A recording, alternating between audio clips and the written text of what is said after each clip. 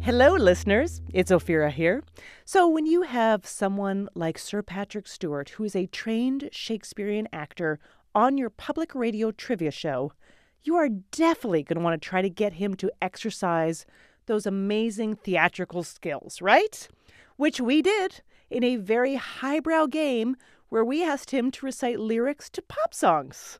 So here's a clip that you will not hear in the full episode because we couldn't keep it to ourselves. In the time of chimpanzees, I was a monkey. Butane in my veins, and I'm out to cut the junkie with the plastic eyeballs, spray paint the vegetables, dog food stalls with the beefcake pantyhose. Both of you are shaking your head. I wish I knew. My dad's going to listen to this. I don't know this song. What if I sang it? Would that help?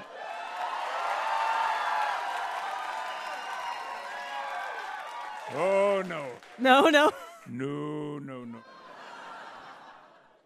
So what happens now? That was just Audience. The audience wants to get involved. They have spoken. Audience, who is it? What's the name of the song? Yeah, heard it all. That's Loser by Beck. And I didn't think it was possible to love Beck any more than I already do. So be sure to check out the full episode with Sir Patrick Stewart dropping in your podcast feed on Thursday.